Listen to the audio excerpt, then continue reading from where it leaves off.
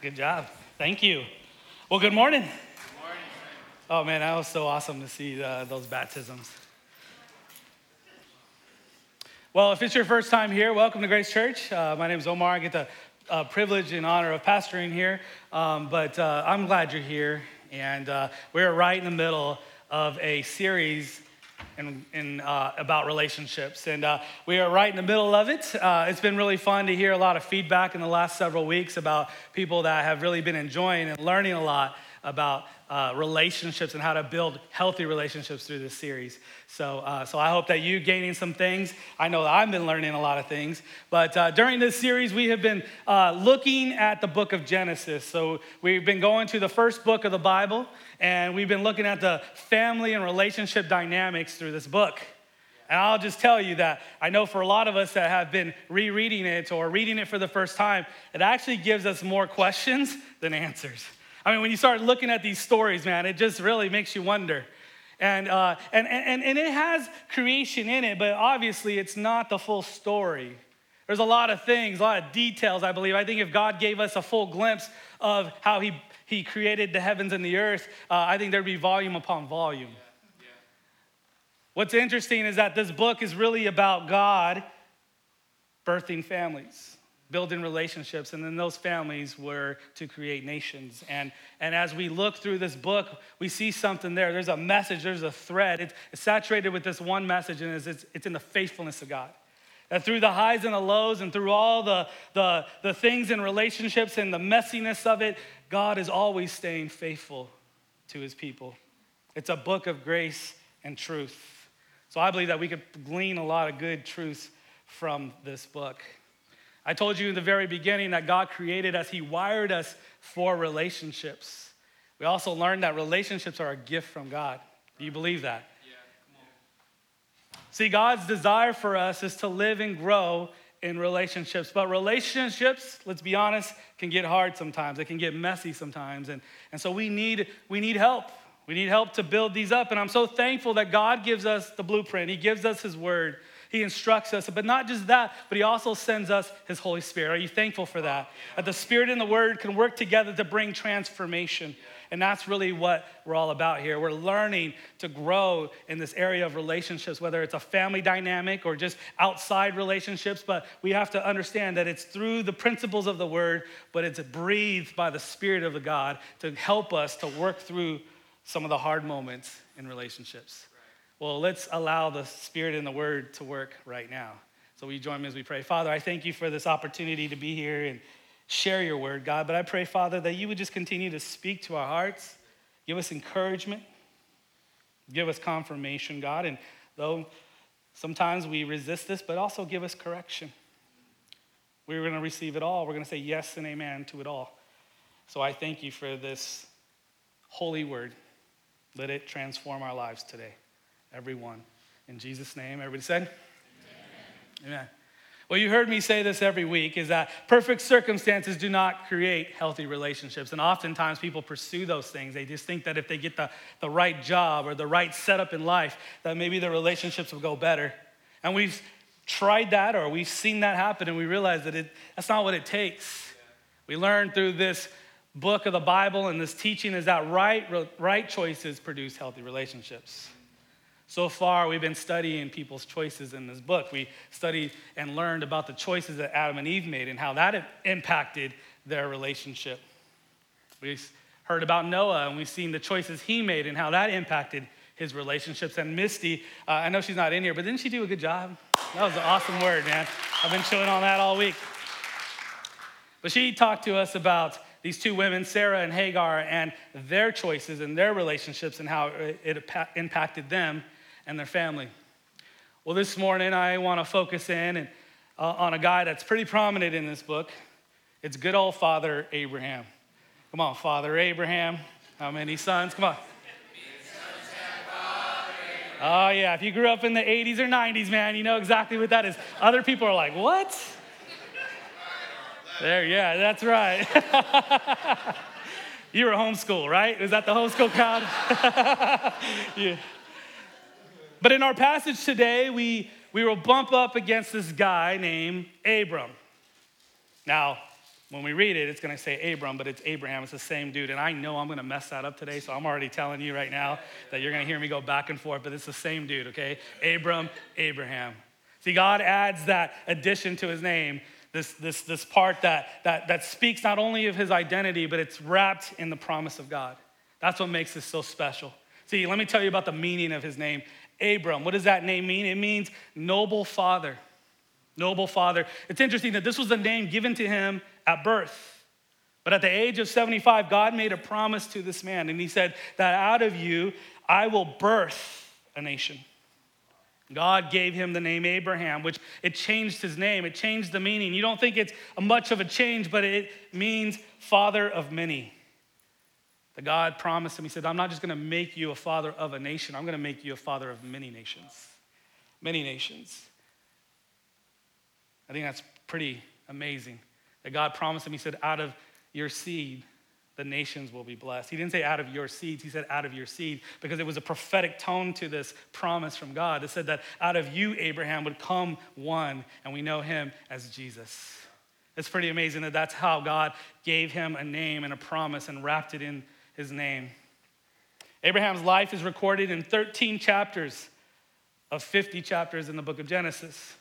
However, he's mentioned throughout the Bible, throughout the Old and the New Testament. So he's a pretty important guy. He's kind of a big deal. This is why. See, theologically, we understand this, is that this promise was given to him, but it wasn't just a promise, but it was the promise. It was the promise of the promised one. And theologically, we see that Abraham's promise, God ultimately fulfilled in Christ.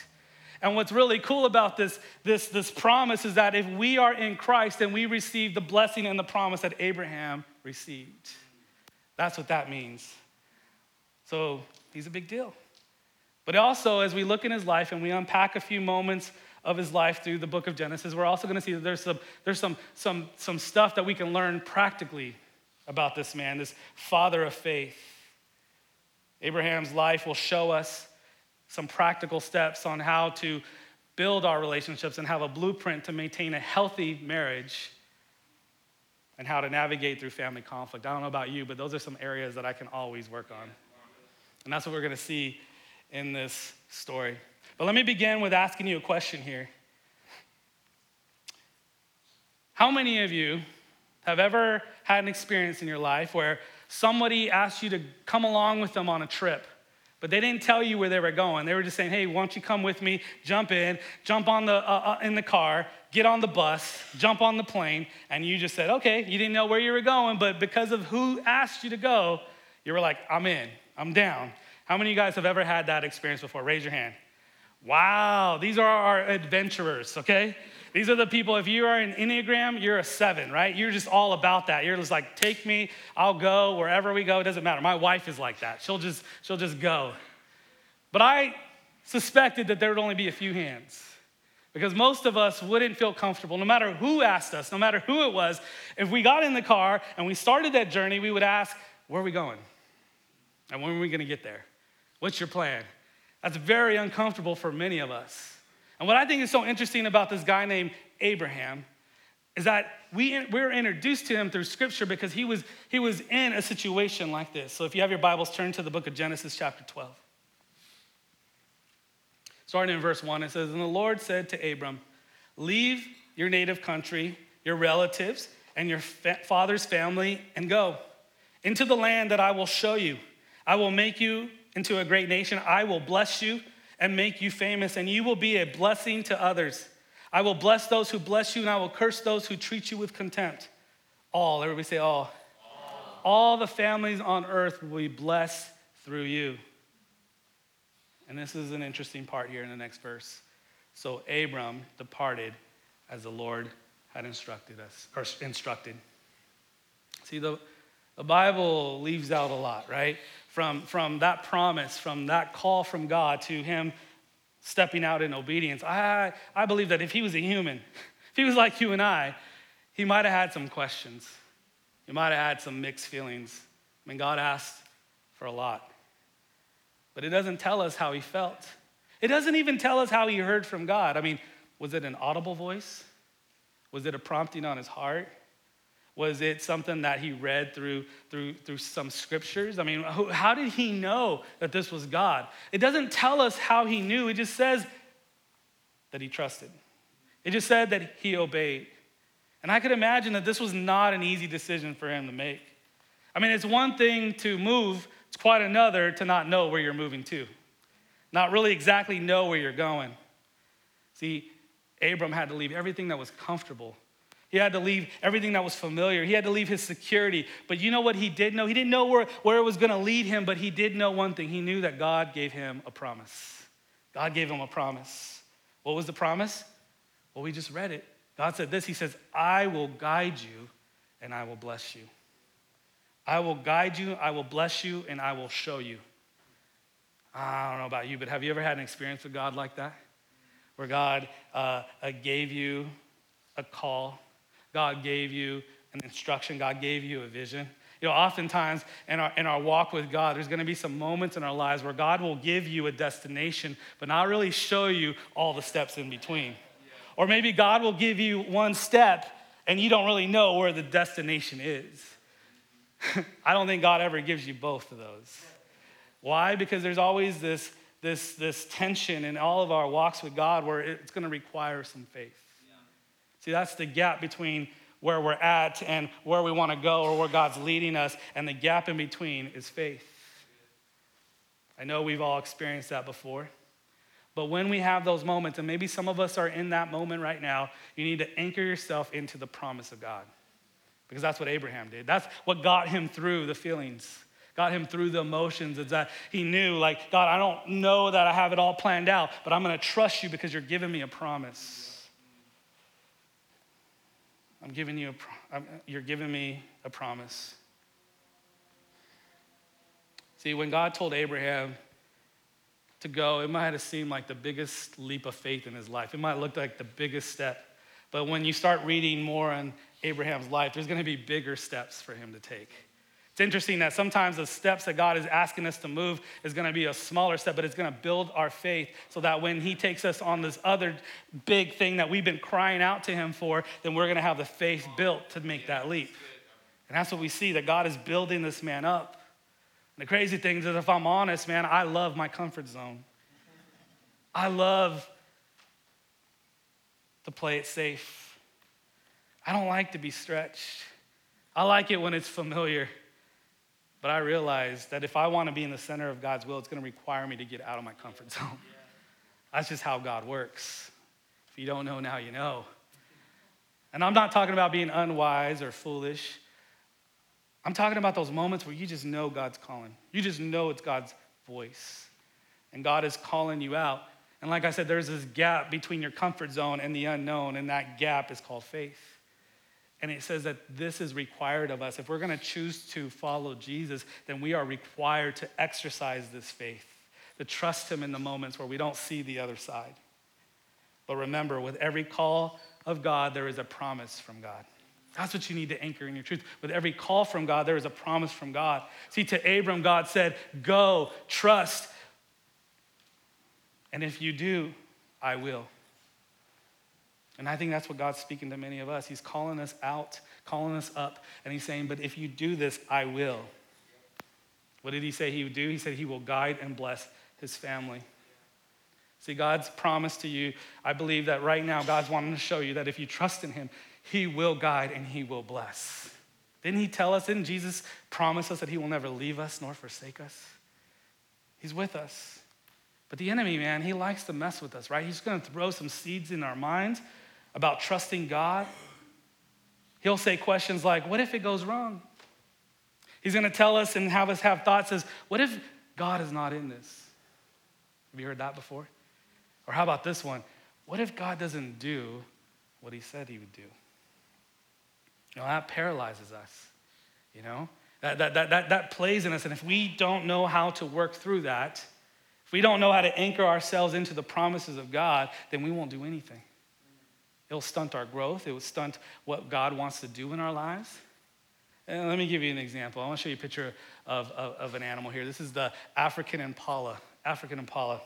I learned a little something about this magnificent beast there. I mean, that's made to run, right? Made to gallop. Do you know that this animal here can jump 10 feet in the air? And when it's at full speed and full stride, it can go distance in one stride 30 feet in length. I mean, this thing has to outrun some cheetahs, right? Where it lives. And so it needs that. It's required of it. It has the capability of that. But if you capture one of these and you put it into a pen and you raise up 4 feet high walls around it, this impala cannot get out. Why? Because an impala will not jump unless it knows exactly where its feet will land. If it doesn't see it, it won't jump, even if it has the ability to do so.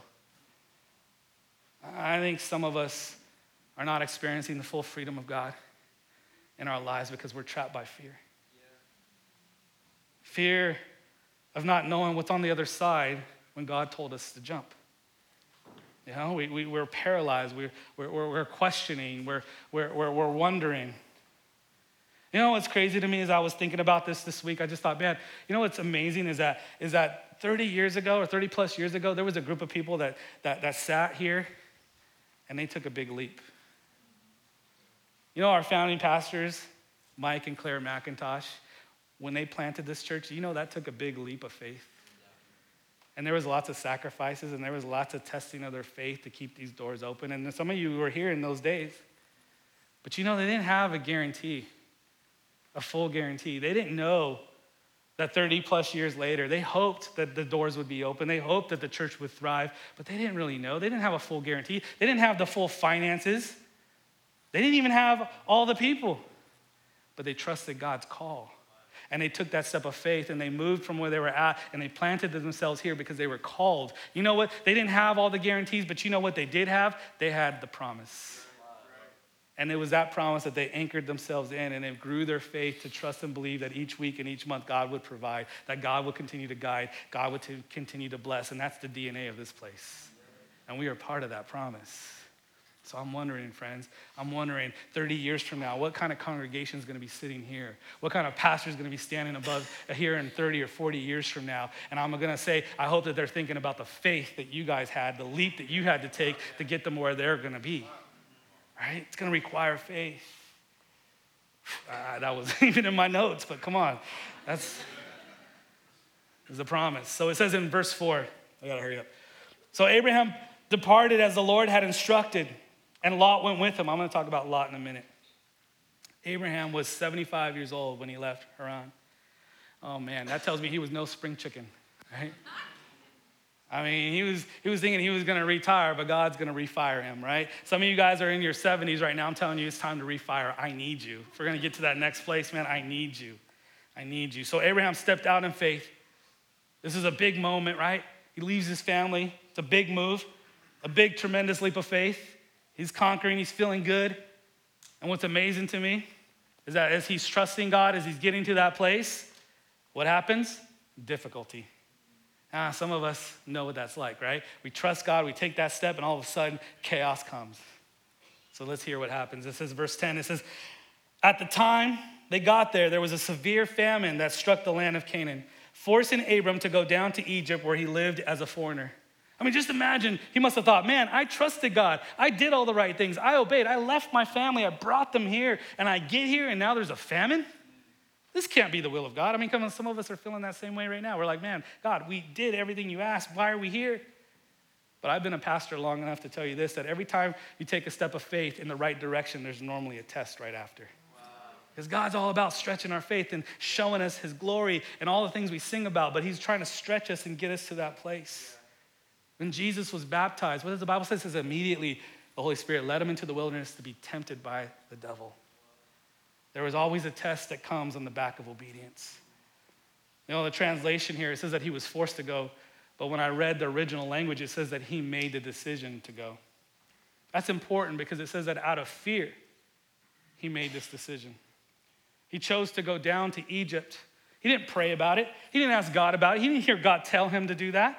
Where did God tell him? God said, go into Canaan, go into the promised land, but he went the opposite direction. He went down. And I want to tell somebody, don't go down when God has called you up. Don't try to do it on your own. And no point did God tell Abraham, you know what, I want to send you to this place. I'm leading you to this place, this promised land that I'm going to prosper you in. Oh man, I forgot there's a famine next month. Why don't you go down to Egypt and just hang out there until this thing rides out and then I'll bring you back? God didn't say that. Why? Because God could have blessed them through the famine. God could have made it. He said, I'm going to bless you so you could be a blessing. What if Abraham's call? What if the story we haven't read was that God was going to bless him and prosper him in the famine when everybody was wondering, how is this guy getting blessed? And then he can show them the one true God. Some of us are just pulled back from all this thing when God wants to show us something bigger and greater. I believe that God called him to the place, and if he called him there, he could sustain him in that place.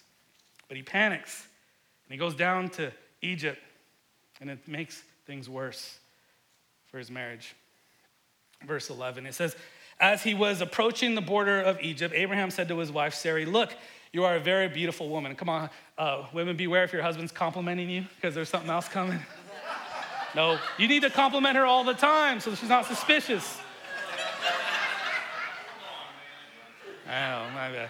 It says, when the Egyptians see you, they will say, this is his wife. Let's kill him. Then we could have her. See, fear gripped his heart.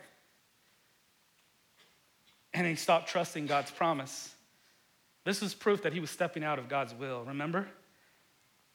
Verse 13, he says, so please tell them that you're my sister. Now, that's a little creepy, isn't it?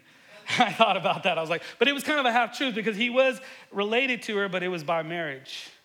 But nonetheless, what we see here is that there is a compromise that begins to enter in their marriage. Now, we know, those married folks here, you know that marriage is all about compromise, right? Two people, they're going to compromise at times, right? That's a good marriage. You're going to work that out. I'm not saying don't compromise in your marriage. I'm saying don't compromise with your marriage. And that's what we see here. He's compromising with his marriage. His compromise was based out of fear, based out of selfishness. Look what he says. He says, then they will spare my life and treat me well because of their interest in you. Wow, that's dirty. He's selfish. He's wrong, and this is not God's will. Let's read further. I'm sure you're interested in what happens next. Verse 14, he says, and sure enough, when Abram arrived in Egypt, everyone noticed that Sarai was a hottie, right? When the palace officials saw her, they sang her praises to Pharaoh the king, and Sarah was taken into his palace. When Pharaoh gave Abram many gifts because of her, sheep, goats, cattle, male and female donkeys, male and female servants, and camels. Wow, do you see what's happening here? Man, he's thriving. Business is booming, but the marriage is suffering. I want to say this, that God doesn't care if your business is booming, but he does care if your marriage is suffering. And many of us are making sacrifices for good business that's at the cost of our marriages and our families. We're putting ministry and opportunities in front of our marriage and our families. I mean, I've been around to see it enough, and I have this deal, this pact with my wife that I tell her anytime there's an opportunity in ministry, my first thing is I go to her and I say, is this good for us? And she knows what I'm talking about. I'm saying like us. Not us, but us. Is there parameters? Is there things that I can put in place to help us? I mean, we made decisions long ago that, when we do ministry stuff, man, we're not going to be home or not home every day so that we don't have dinner with our kids. We're going to make time for us. Now, I know many of us, we're just like, well, we're doing this for our kids. We're trying to give them everything that we didn't have. The best thing, I'm talking to married people right now with kids, the best thing you can do for your child is to raise them up to be good adults so they can leave your house. And they know that as they leave the house, that their parents are still married, still love each other, still friends. Those married folks, you stood up at an altar at one time in your life and you made a pledge and an oath before God and all the witnesses and said that I will put my marriage first. You made that commitment before God. Don't compromise your marriage. Look what happens, verse 17. It says, but the Lord sent terrible plagues upon Pharaoh and his household because of Sarah, Abraham's wife. So Pharaoh summoned Abram and accused him sharply. Why have you done this to me? He demanded. Why did you tell me she was your sister? Why did you say she is my sister and allow me to take her as my wife? Now then, here is your wife. Take her and get out of here. Pharaoh ordered some of his men to escort them. He wanted to make sure they were out. And he sent Abram out to the country along with his wife and all their possessions. Pharaoh was appalled by Abram's decision to give away his wife for his safety and his security. And he kicked him out. Friends, I want to tell you that if we tell the world, if we tell people that we love God, but we show them that we don't care for our family, what kind of witness is that? It's appalling to the world. They're like, what is that? I don't want anything to do with that. Just the fact that God sent plagues upon Egypt shows us that this was not God's will. It was not God's will. So what's the lessons to learn? With every call, there's also a promise of God. We need to trust him and don't compromise your marriage. Don't do it. It's not worth it. Now, I told you we're going to talk about conflict, so we're going to turn the page. We're going to go back. We're going to go into the next chapter, okay, because that's the end. He hears from God. He says, okay, I got to get back on track. And so he gets back on track, goes back. He leaves Egypt, and he goes to Canaan. And he gets back on track with his family, gets the right priorities. And what meets him there? Conflict. Everybody say conflict. Now, I don't care how spiritual you think you are. I don't care how much you pray. I don't care how much you attend Grace Church. I'm telling you, you will always have conflict in your life. Jesus was sinless, and Jesus always had conflict. So you can't run from conflict, but we do have to learn through God and the Spirit, through the Bible, how to work through conflict. Because it's going to come. Verse 13, it says, so Abram left Egypt and traveled north to Negev along with his wife and Lot and all that they owned. So Lot was his nephew who was being blessed because God was blessing Abraham. And he liked to hang on. There's always hanger-oners, right? And so he followed him when he went out to Canaan. He followed him when he went to Egypt, and he followed him now back. Verse 5, it says, Lot, who was traveling with Abram, had also become very wealthy with his flocks and sheep and goats, herds of cattle and many tents, but the land could not support both Abraham and Lot with all their flocks and herds living so close together. This is an important detail here because their possessions were so great. They were being so blessed that they couldn't stay together, but that brought conflict. It says, so a dispute broke out between the herdsmen of Abram and Lot. It was interesting. Okay, look, what's happening here? There's conflict. You would think that wealth, success, and things, you would have been that a setup that nobody should be mad at each other. Everybody should love each other. Isn't that what I'm saying is that sometimes the perfect circumstances doesn't bring healthy relationships? Some of us are thinking that, but as we see the proof here, it brought conflict, wrong conflict. See, because the more we focus on stuff other than the source, we get off track. When we become more focused on the blessing rather than the blessing, or the blesser, we get off track. God is our source. You know, as a pastor, I don't know how many times I do funerals, and I'll say this to people. I'll say, you know, funerals bring out the best in families and the worst in families. And you know, some of the times where I see the worst in families is when they're fighting over stuff. When there's a time that they're supposed to come together and honor their loved one and feel more bonded as a family. When it's all about stuff, there's discord, dissension, and division. I've done funerals where there's two people on each side that won't even talk to each other because of stuff. We have to learn to never worship our stuff, but to worship God with our stuff. When conflict arises in relationship, here's the key: take the higher ground. When conflict shows up in your relationship, especially in our families, someone needs to stand up and do the right thing. Someone needs to stand up and take the higher ground. And that's what Abraham does. It says, finally, Abraham said to Lot, let's not allow this conflict to come between us or our herdsmen. After all, we are close relatives. It's interesting that he stood up and he said, you know what, this isn't okay. Somebody needs to stand up. And my hope is that it's people of God that will stand up in a family conflict and say, someone needs to do the right thing here so that there could be result, that there could be reconciliation, that there could be unity in our family, because we're family. We need to work this out. Then Abraham offers a solution, and that's what I love about Abraham. See, something tells me he learned a lot about his time in Egypt. Let's keep going. I'm almost done here. It says, he looks at he says, the whole countryside is open to you. This is what he tells Lot. This is his solution. He says, take your choice of the section of land that you want, and we will separate. If you want the land on the left, then I'll take the one on the right. If you prefer the right, then I'll take the left. I mean, how many times with family conflict do we get trapped to get into a conflict with our family and fight for what's fair? and not fight for what's right. You might be thinking, well, isn't that the same? Isn't the right thing the fair thing? Well, you know what? Let me tell you this. If God gave us what's fair, we'd all be doomed. But we know the grace of God. And sometimes it might be something where you resolve something just to keep peace, to bring reconciliation, because that is the heart of God. This is what Jesus says in his teachings in Matthew 5. You think that this is hard. This is what Jesus says. He says, if anybody wants to sue you and take your shirt, hand over your coat as well. If anyone forces you to go 1 mile, then go with them 2 miles. That does not seem fair. But it does seem right. Why? Because that's the heart of God. And that's what he wants from his children. You might have to write a check. You might have to say, okay, I'm going to take it in the chin this moment because it's better for me to be right with you because I love you and want reconciliation with you. Have you ever had to do that? It's not easy. But I'm telling you, God will bless you. Jesus continues, he says, be perfect, therefore, as your Father in heaven is perfect. The word perfect doesn't mean without flaw. It means without need. And the reason why I can make those decisions to do the right thing is because I understand that my source is God. It's not about the stuff. That's what Jesus is teaching. So I'm going to close out with this, is that there are some things that we can learn from Abraham and how he resolved this. And I want to share this with you. The first thing here is don't fight for what you cannot lose.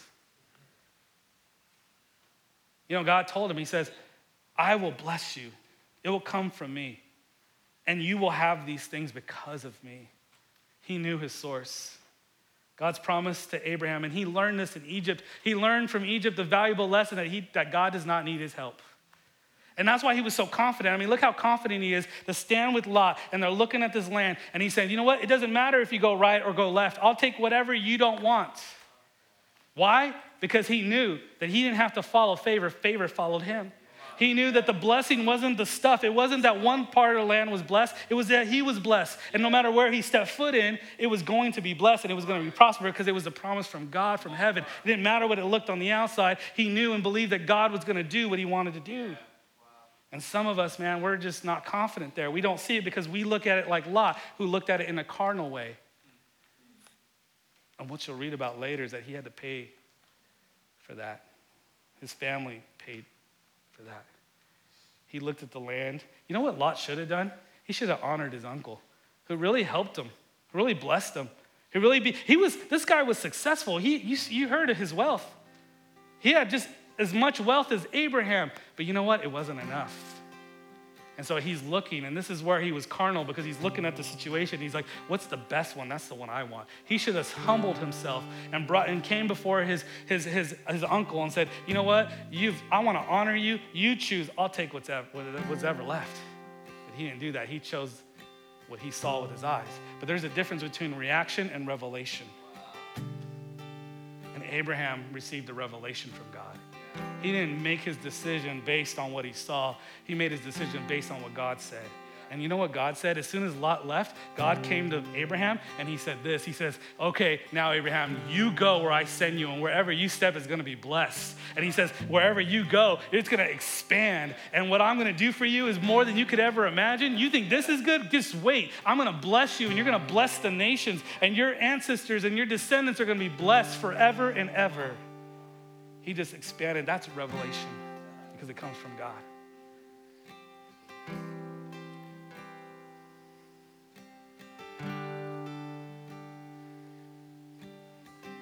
He kept his heart tender and his life humble, and he leaned in to the promises of God.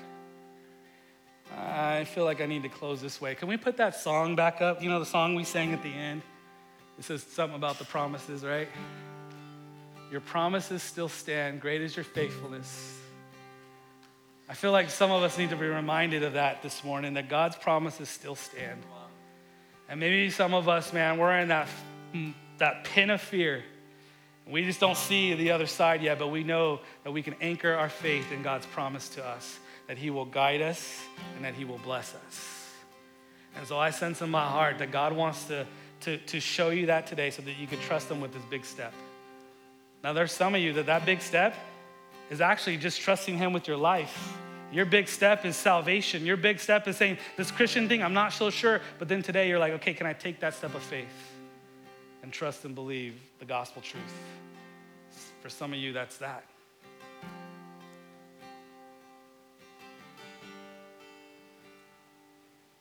Maybe for others,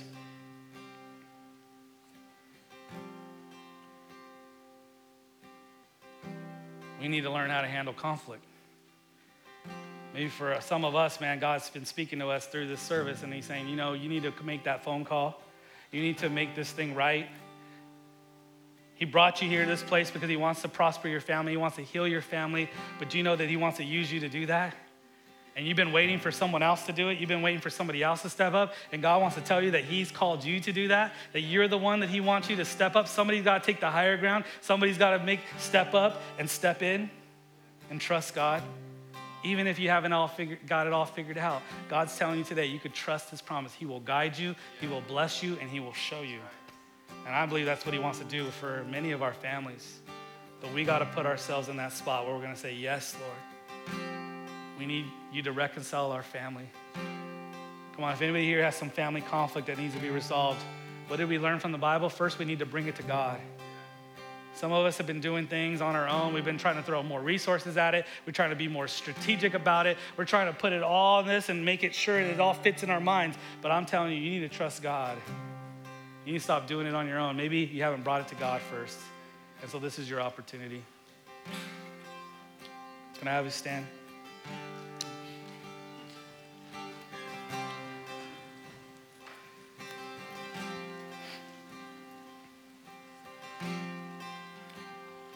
I sense that God wants to remind you of his promise, whatever he said. And collectively, God said that his promise to us that he will guide us and bless us. But maybe there's some individual promises. And God wants to remind you that you could trust him. And so I want us to sing this song. I want to have her lead us. Just this chorus here. And I want it to be more than just a song with a great melody. I want it to be a prayer. I want it to be something that you're saying from your heart, that you're exalting him and you're bringing it to him and you're saying, God, I'm going to trust you. Can we do that? Can you lead us into that just for a moment? Your promise still stands. Great is your faithfulness,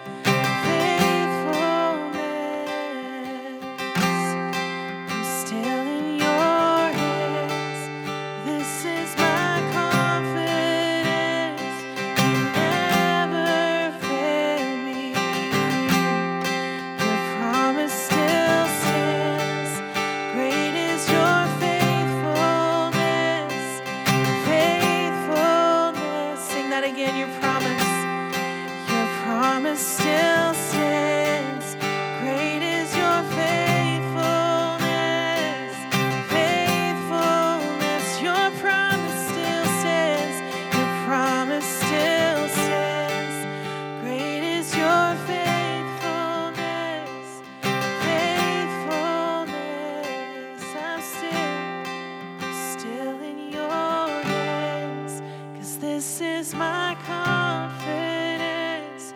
You never fail me yet. You're the God who never fails. And God, today I pray, God, that whatever people are lifting up to you, God, whatever they're trusting in you and placing it in your hands, let them remind themselves every day that you're the God who never fails. You're the God who keeps his word. You're the God that keeps his promises.